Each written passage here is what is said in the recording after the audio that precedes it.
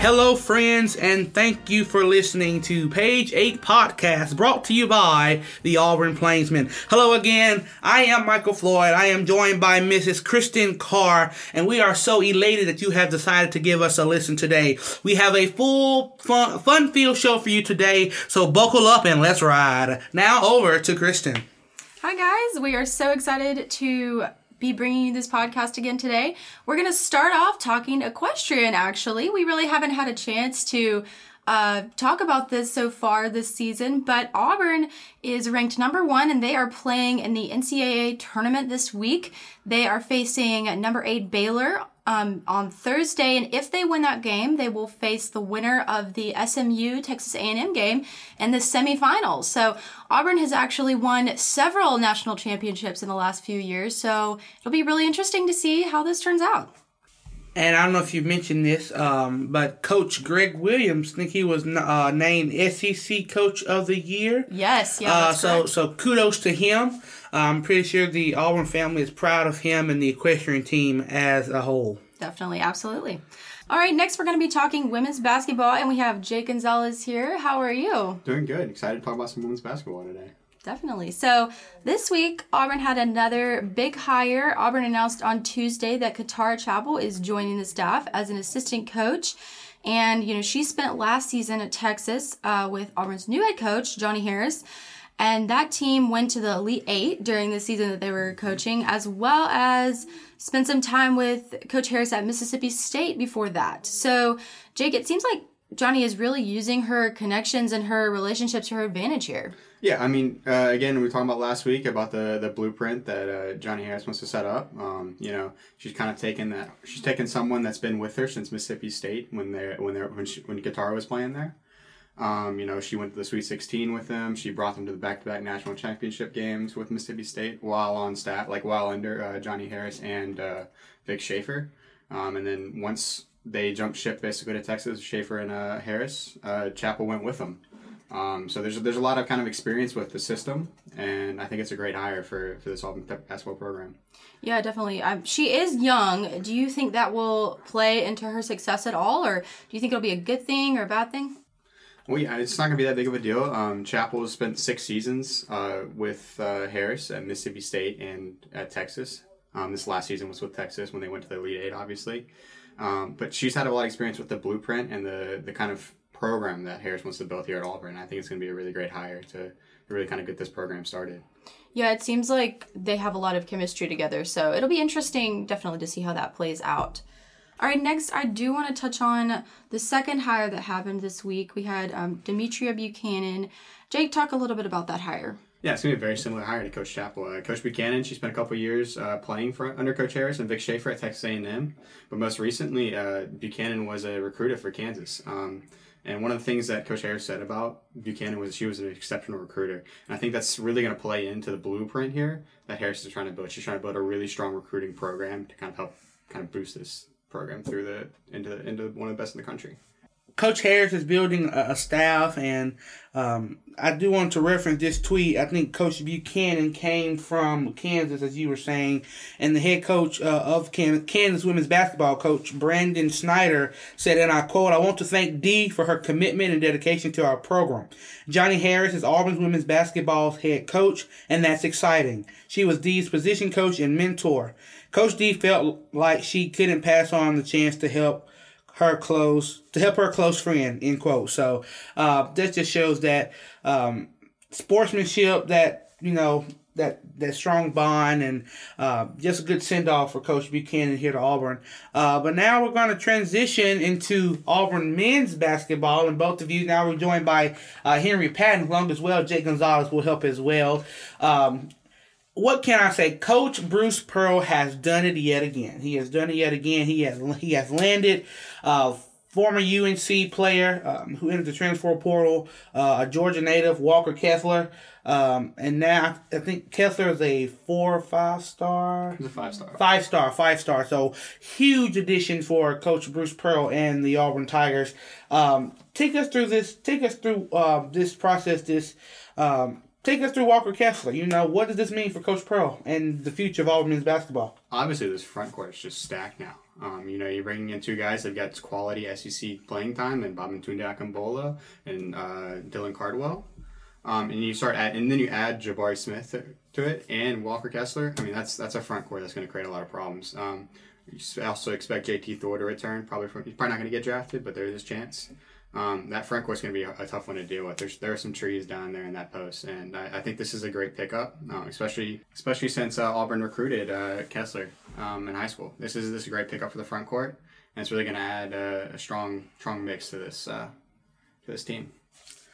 Henry, we're going to bring you in on this one. What is your takeaway from the commitment of Walker Kessler, and just what does this mean for Coach Bruce Pearl and company? It means huge because Bruce Pearl was able to grab Walker Kessler over North Carolina where he transferred from, and they were desperately trying to get him back. This wasn't a thing where Auburn was just recruiting him harder and North Carolina came at the end. They really wanted this guy. So for Auburn to be able to grab a guy like that over a blue blood like that, that's huge. And huge indeed. You're absolutely right. Very huge indeed. I know the retirement of Coach Roy Williams, the legendary North Carolina coach, kind of shocked everybody. I think Kessler was in the transfer portal before that, right. And then the new coach wanted to reach back out to Kessler and bring him back in. This was a huge development, a huge story. At one point, people didn't know where Kessler was going to go, and eventually ended up here on the Plains. Jay, we're going to bring you back in here. What should we expect from Auburn men's basketball with this addition of Walker Kessler, possibly the returning of JT Thor, and maybe the reclassification of Scoot Henderson? Yeah, it's definitely going to be an interesting team. There's a lot of pieces all over the floor. It's going to be hard to find minutes for everybody because I think everyone can really contribute to this team and build a solid program. Right now I expect kind of a starting five to probably be either Dylan Cardwell or Stretch to start off the season at the 5 spot, and then Jabari Smith to start off the 4. Then I think it can get a little interesting in the 3 spot with Alan Flanagan or JT Thor there. And then Flanagan can also move to the 2. And then I expect Trey Alexander, if Scoot Henderson reclassifies. I'm not sure if he will. I think that can be a really interesting lineup, and I think one can cause a lot of problems in the SEC. Yeah, and I do want to say, I think maybe some of that competition within, that starting lineup could be really good for their success moving forward. I think it's always good to be challenged by your teammates. So it might be interesting, as you were saying, to see really who steps up in those practices before they start the season and really who shows and proves their worth on this team. Yeah, absolutely. I think more than anything, it's good to have depth like that where really anyone can come off the bench and make an actual contribution to the team. There's times last season where, especially at the 1 spot and that point guard spot, where there wasn't a lot there. We were at the end of the season, we were using Alan Flanagan, who's a small forward by trait, as the 1. And then we kind of switched over to Jamal Johnson, who's no longer with the program. But I think that's kind of going to be a really good step. It's going to build a lot of camaraderie with the team in the first place, and then also it's going to make everyone better. Henry, we're going to end with you right here. With all that we know, all that could possibly happen with this team, what would be your expectations for Auburn men's basketball next season? It is hard to set an expectation because I don't think the roster is complete. Will JT Thor come back? Will certain guys come? Because Auburn hasn't filled out the roster, so we don't know who they could get. But right now, I expect a starting lineup of... So Walker Kessler, I think, transferred here. A big reason he did transfer was playing time. He only got 8 minutes at North Carolina, which was not enough, and he averaged 4.3 rebounds. So, it's easy to say, oh, well, why was this such a big pickup? Well, when he was on the court, he was just producing a ridiculous amount. He had a 20-12-8 block game when he was able to play. So I think he will get the 5 position. 4 position, Jabari Smith, I believe will be... there. I believe Jabari will be the best player Auburn has ever had. That includes Charles Barkley. I'm that high on Jabari Smith. So he will very easily start the 4 position. Then it gets interesting. Will JT Thor come back? Will JT Thor not come back? If he comes back, I believe he will start at the 3. But I'm going to go under the assumption that he doesn't come back just because I think that's easier to assume. And I think it makes more sense because you're just going on what we have right now. So I believe that Alan Flanagan, he's your most experienced player, most experienced starter. I believe he will start at the 3. people don't realize, Jake kind of touched on this, he was having to play out of position, and that's really hard for a wing to run the point position, and that was a huge reason why Auburn struggled, because that's not what Alan Flanagan's good at. Alan Flanagan is good at having the ball in his hand and like trying to score or running off of screens and shooting threes, because he's a good 3-point shooter now. So I believe he'll start the 3, and I think he's going to have a great season. And the guard position will also be very interesting. Will Auburn get another guard? We don't know. But as it stands right now, I think Zep Jasper will start at the 2, and Wendell Green will start at the 1, as it looks right now. Wendell Green is very Jared Harper-ish, as he's a 6'1" guard. I think 6'1" is right. And he's quick, he's a very good passer, and he can shoot from range. And Zep Jasper, very good defender, has a bit of an inconsistent 3, and he can get inside and score. So I believe that will be the starting 5. And then you have guys like Jalen Williams. I think Jalen Williams can be like 6th man of the year in the SEC. Dylan Cardwell will bring energy off the bench. Devin Cambridge will bring, again, some great energy off the bench.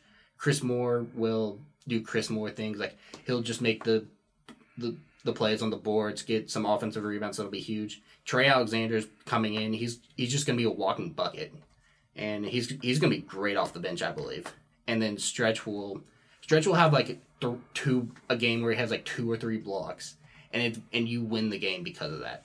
So I think that's how Auburn's going to look. Well, thank you, Henry. Thank you, Jake. It's going to be real exciting to see Auburn men's basketball in a jam-packed Auburn arena next year. Hopefully everything will be back to normal, as well as Auburn women's basketball, and the new Harris era begins here on the Plains. Henry Patton, Jake Gonzalez. We'll be right back with Henry Zimmer to talk about Auburn football. Hey, this is Evan Mealens, online editor of the Auburn Plainsman. I just want to remind everyone, if you'd like to support this organization and our podcast team, you can log on to theplainsman.com and click on the button in the upper right-hand corner that says Donate. You'll be supporting over 127 years of local, editorially independent journalism right here in Auburn. Once again, that's theplainsman.com, and click on the button in the upper right-hand corner that says Donate. Thank you so much in advance, and now back to the show. And we're back here with Henry Zimmer. We're going to be talking Auburn football. Henry, how are you today? Doing well. How are you guys? I'm good. Very excited, really, to see what Auburn's football is going to look like in the future. We've got A-Day coming up on Saturday. Super exciting. What are you expecting, hoping to see from the team as a whole? Yeah, so apparently there's some rain forecasted for Saturday, so we're hoping that we can at least get some practice out on Saturday. But I think a big storyline for me on offense, at least, we've talked about the wide receivers and tight ends. I think focusing on Tank Bigsby, he's kind of the presumed RB1. He rushed for about 850 yards last year. I think it was in the 830s. So, 150 more yards, he's over the 1,000 mark. So I think we're trying to see if he can kind of pick up that production from last year. Auburn hasn't had a 1,000-yard rusher in a couple years. So seeing if we can get that guy rolling to kind of spark something on offense where we may be lacking in other spots, like on the O-line or maybe wide receiver-wise. Running back, I think, is a huge position. And obviously, I think tight ends, as we mentioned before, seeing who rolls out there with the first group, who is that tight end one, or if they put 2 tight ends out there for the first snap on offense, that's a huge thing for our Auburn offense moving forward. And so, running backs, tight ends, seeing who we got out there and what production we're going to get from those position groups specifically. Yeah, definitely. Talk about some of these young receivers that are coming in. What do you think the coaches are looking for, and how do you think that's going to affect the offense moving forward? Yeah, so Javarius Johnson, we've talked about on this podcast a ton, and the coaches have raved about him all spring. He's a young guy. I'm not really sure what they think of him, what his skill set is exactly yet. So finding out what they're using Javarius Johnson for, I think, is a huge thing moving forward. Is he more of an Eli Stove in the slot type of guy, or is he, a Seth Williams on the outside kind of guy? I think that dude specifically is apparently taking the wide receiver 1 spot. So let's see what he does on Saturday, and let's see if we can kind of use that as a precursor for his position group moving forward. Javarius Johnson, that's a name to look forward for sure. Yeah. What do you expect to see from maybe the offensive line? I know a lot of the coaches have been talking about just consistency overall. What are you expecting to see there? Yeah, I think just playing is one. It's 5 different guys going 5 different ways. They call the offensive line, 3 seconds of chaos every time you play. Just seeing if they can be a cohesive unit.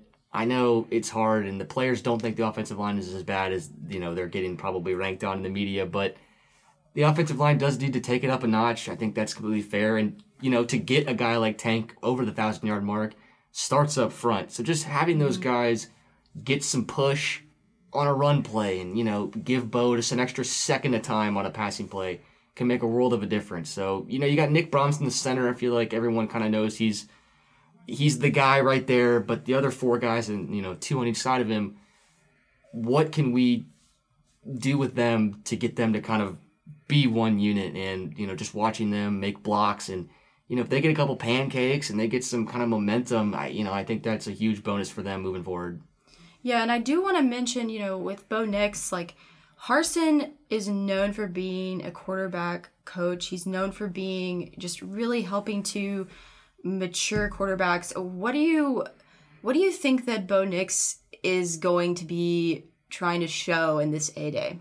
Yeah, so they've talked about taking a lot of snaps under center. I think that's something, I know for a fact that's something Bo's never done, really. So that kind of cohesion, and that again goes to the offensive line, and that again goes to the running backs. Can they do that as one cohesive group? Can Bo take a snap under center, get it to Tank, and that line get a push to then, get Tank going downfield? Can they take an under center snap, fake it to Tank, and, get somebody like Johnson on the outside going? I think Bo is fine in Harsin's system. I think Harsin is pleased with what he has. Bo needs to probably take a step up from what he did last year. I think he knows that. The players know that. Coaches know that. Fans know that.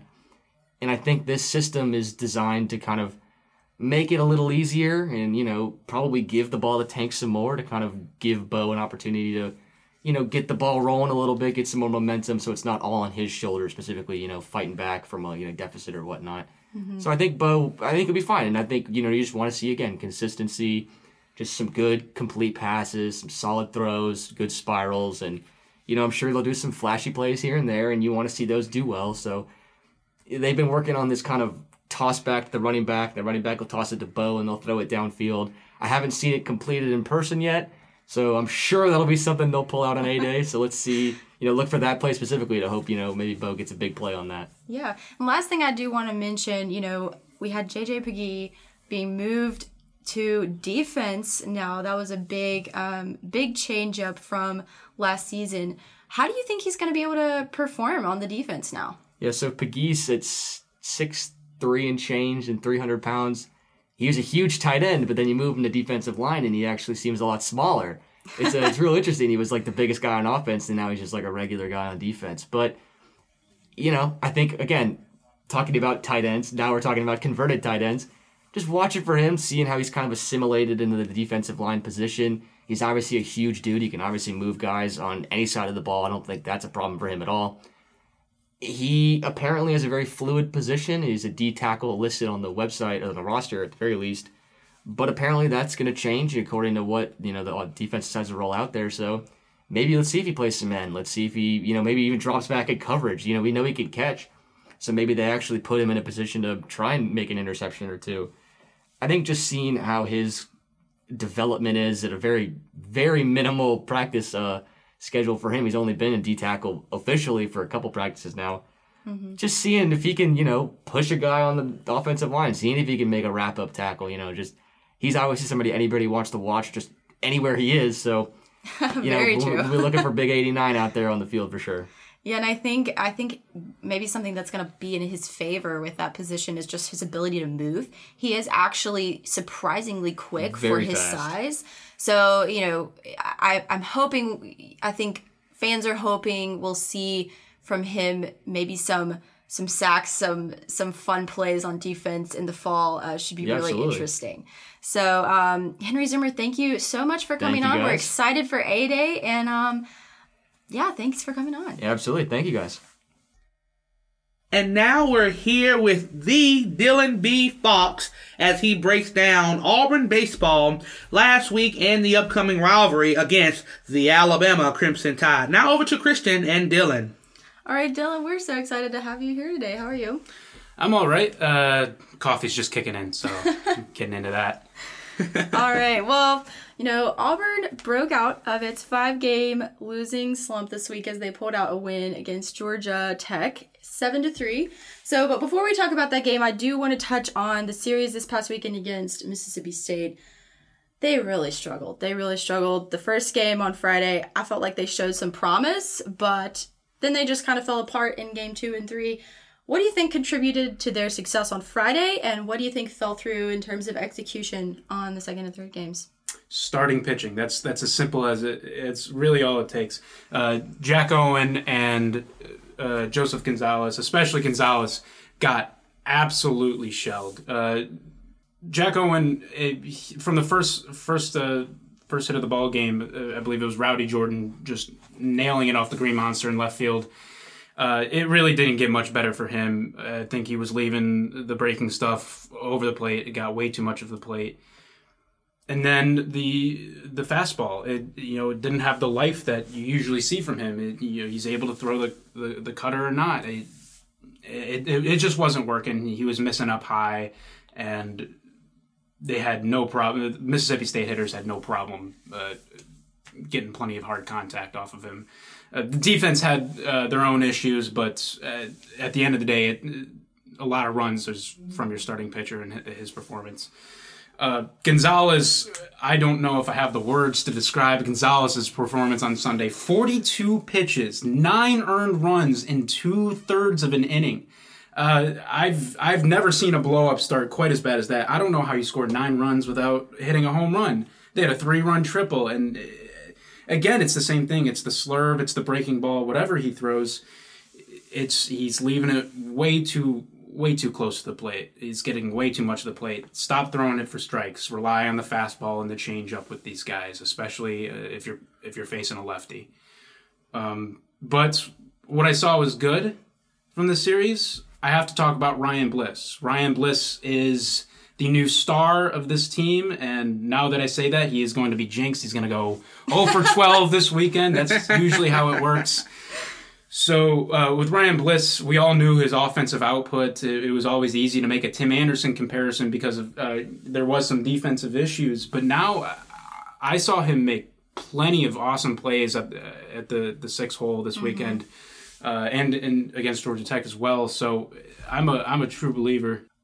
I was just going to say, going back to the Georgia Tech game, what does this mean for Stephen Williams? He had a sort of comeback game against Georgia Tech. He's from the state of Georgia, played pretty well. So, how do you think this affects Stephen Williams going forward? Yeah, I've talked about Stephen a lot this year. The catcher battle was the most interesting position battle this year, for sure. So Stephen Williams, he's been generally, he's been struggling a little bit in the SEC. On Tuesday, I believe he had a double and a home run. He was named the player of the game by Auburn Baseball's Twitter. Look, that's a great game, but there is one telling stat in this SEC season that gives me a lot of trouble looking at, and it's that opponents are 13 for 13 on stolen bases in SEC play. 13 for 13, not a single caught stealing. And if you watch the games, you know that a lot of times Stephen doesn't even get the throw off. He has a cannon behind home plate. We've seen it in the outfield as well. But he's just been unable to even get the throw off. There's something wrong in his transition. So we'll have to see. And they also put if they don't want Williams behind the plate because it's very hard to catch all 3 games in a weekend. They usually put Ryan Dahl there, and Ryan Dahl, I don't hate his arm. It's usually right, pinpoint, but he has a lot of the same issues that Stephen has with the transition. So if they want bases to not be stolen, they have to put Nate LaRue behind the plate. Not only does Nate LaRue have an absolute cannon, he is consistent, he is fluid, he has great footwork, and he can deliver an absolute missile to second or third base. The catcher's a difficult position, and it involves the relationship with the pitcher and framing and blocking. And I understand that Butch believes that Steven has a better connection with a lot of these pitchers, especially people like Cody Greenhill. But at the end of the day, if players can steal bases at ease, like they have been in the SEC, Nate LaRue is going to be way better as a defensive catcher, no matter how bad his offensive output is. We saw Matt Scheffler be a great defensive catcher. We saw him sign with his hometown Seattle Mariners because of his defensive skill set behind the plate, his pitch framing, his blocking, his connection with pitchers, and his arm and ability to throw out runners.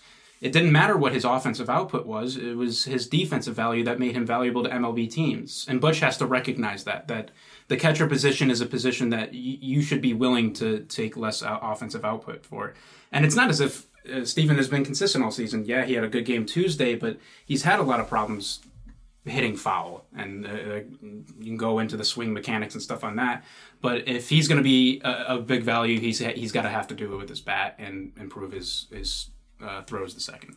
Yeah, I think I really agree with you on those stolen bases. As I was watching, the Mississippi State series this weekend, I can't even remember how many times it was where the catcher would just not get that ball to second base as the runner was stealing. And it happened over and over again. And it almost looked as if the effort wasn't there. It was almost like there was just hesitation and just a little bit of not being on top of it. And, it'll be interesting to see if that improves at all. I think Auburn definitely hopes it does, but it's just, I think they're really struggling it could be a mental thing, really. It could be that they stopped believing that they could win, and so they just stopped trying, and so those stolen bases really started to rack up. But I mean, you can't not make those efforts. You have to be on top of it, really aggressive with that position. And if you're not, then people are going to take advantage of you. And as we've seen, with those 13 of 13 stolen bases with their opponents, it just can't happen. It's gotta be fixed. Yeah, absolutely. Whether it's the yips or whether it's efforts, I'm a believer in Nate LaRue behind the plate. Butch isn't. And, If that's his, I mean, obviously he's the coach, but if he has all the information, all the metrics and everything, so if he believes that Steven Williams is a better decision behind the plate, then he may be. But to me, the stolen bases are a problem, and he's got to fix it one way or another. Yeah. All right. Well, let's look forward to the series this weekend against Alabama. What do you think Coach Butch Thompson wants to see from his team this weekend? He wants to see the pitchers go deep into games, and he wants to see one or two guys, preferably more for him, but he wants to see a few guys from the bullpen who he can put in any situation or even a specific situation and be confident in him that he's not going to get blown up. He wants, if Cody Greenhill needs to go 6-7 innings, Cody Greenhill will go 6-7 innings. But if you're only up 2 runs in the 7th, this bullpen has shown that's not enough. So now with Alabama having Connor Praylip back, Connor Praylip might be the premier freshman pitcher in the SEC. But we haven't seen him since the first season, the first weekend of the year, and he's finally back. Some undisclosed injury, we have no idea, but he will be starting Saturday, and you'll probably see him on Twitter with just crazy pitches. If you follow Pitching Ninja on Twitter, he will probably have a few Praylip clips on there. And it's not as if Dylan Smith is anything to bash at. I believe he will be the Friday starter. So it'll be interesting to see. This Alabama team doesn't have the depth of arms as some team like Arkansas or Mississippi State or even Ole Miss, but this starting pitching rotation is nothing to scoff at. It is definitely better than Auburn's in every way. I think, but yeah, most importantly, Butch will need good starting pitching performances and then a couple performers out of the bullpen. My money is on Peyton Glavin. Peyton Glavin has had his issues, but he has also shown that he could be a shutdown pitcher in the right situation. He's more than just a lefty specialist. That changeup is working a lot better. It's not quite his dad's, but it's looking a lot better. Yeah, and I do want to ask, do you have any predictions? What are your expectations? Win, lose this weekend? So, I think Connor Pralip will throw 5 shutout innings on Saturday, maybe allow 1 or 2 runs, but again, he is going to be on a pitch limit because it's his first series. So Auburn's tasks for Saturday will be to just get on base, take pitches, get walks, make him nervous, and get his pitch. They want him to be at 50 pitches by the end of the second inning. So that they yank him and just run through that bullpen. The first 2 days, with Smith, I would be more aggressive, and Tyler Raz as well. I would be more aggressive. They're not going to walk you a ton. It's kind of like with Will Bednar last weekend with Mississippi State. Everyone loves him because he's walked 7 batters this year in 30-something innings, and that's why they love him. And they're not. Smith isn't quite that good, but they have to be aggressive from the first inning on. Get on base, steal bases, hit into gaps. The double plays are going to kill, so keep it off the ground. And it's all about being aggressive. Don't wait, and that'll help them in the first 2 days. But with Pralip on Saturday, they have to wait and be patient. All right. Well, there you have it. Did you? I think you had a question, Michael. Well, I wouldn't say a question, but just something to add.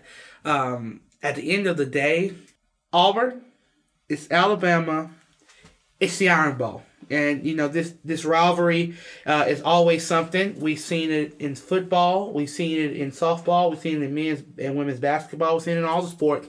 And if I'm not mistaken, Auburn has only won against Alabama in any sport this year once or twice. I know for a fact it was soccer, and I think another sport. But men's basketball got swept. Women's basketball got swept. Wow. So just take us through. What will the rivalry sense of this take place in motivating the guys from Auburn to getting it done, getting a sweep if possible? I don't know if it motivates Butch as much. Butch doesn't have enemies, but it for sure motivates these players. They don't want to be swept, and it for sure motivates these fans. They don't want to be swept in every major sport either. So that'll be in the back of some people's minds. That'll definitely be in the minds of the fans at Alabama Stadium. I'm sure they will be loud. I'm sure they will be very vocal. That's the best word to use. They're great fans over there, and I'm sure they will keep it clean. That is the number one key. They will keep it clean. No swearing. There are children around at baseball games. I'm not saying I've never sworn at a baseball game, but usually it's at the MLB level. I've definitely sworn at the TV a few times, but we are all human. So yeah, with Alabama, I don't think that it's going to be a sweep by any means. This Alabama lineup, they've shown that they can score runs. I think they put up 16 on a Friday game against Arkansas. I believe 16-1.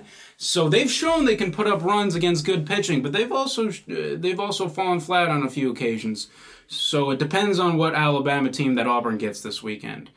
If they're motivated, which they probably will be, it'll be a harder series.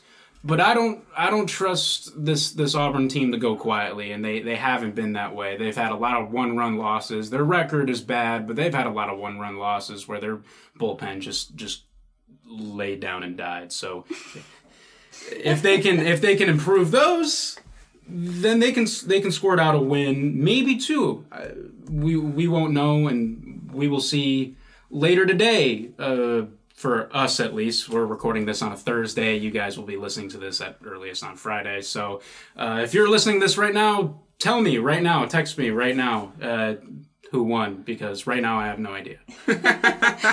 All right. Well, Dylan, thank you so much for coming on. You. Of course, love to be here. Love to watch some baseball. All right. Well, there you have it. Well, Kristen, that wraps up what we all have today. We've heard from people who spoke about men's basketball and women's basketball. 8A is around the corner. And also we've heard about baseball. So, Kristen, what did you take away from today? Well, I think the biggest thing is just looking towards the future for Auburn at this moment. I think whether that's with, both women's and men's basketball, I think everyone is really excited to see what the future brings for that. And I mean, with A-Day, fans are excited, students are excited, faculty is excited to see what Coach Harsin has brought to Auburn. Really looking forward to that as well. And then for baseball, hope for the future. Hopefully there's a light at the end of the tunnel there for Auburn, and we will see if that actually happens. But yeah, it's been a great day, and really enjoyed recording this with you. And I think from my biggest takeaways are we're glad to have Coach Harris and her as she assembles her staff. Looking forward to see the final pieces of her puzzle as she gets ready to take over this program. We're looking forward to men's basketball. Coach Bruce Pearl and company, and like you said, you touched on it. We're looking forward to the fall and seeing what the Harsin era brings here.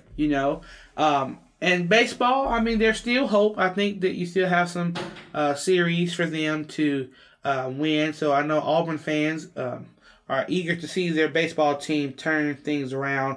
And I think the unsung hero in all of this will be probably athletic director Alan Green and the great job he's done bringing in Coach Harsin and bringing in Coach Harris, and also while maintaining his presence at other sporting events as well.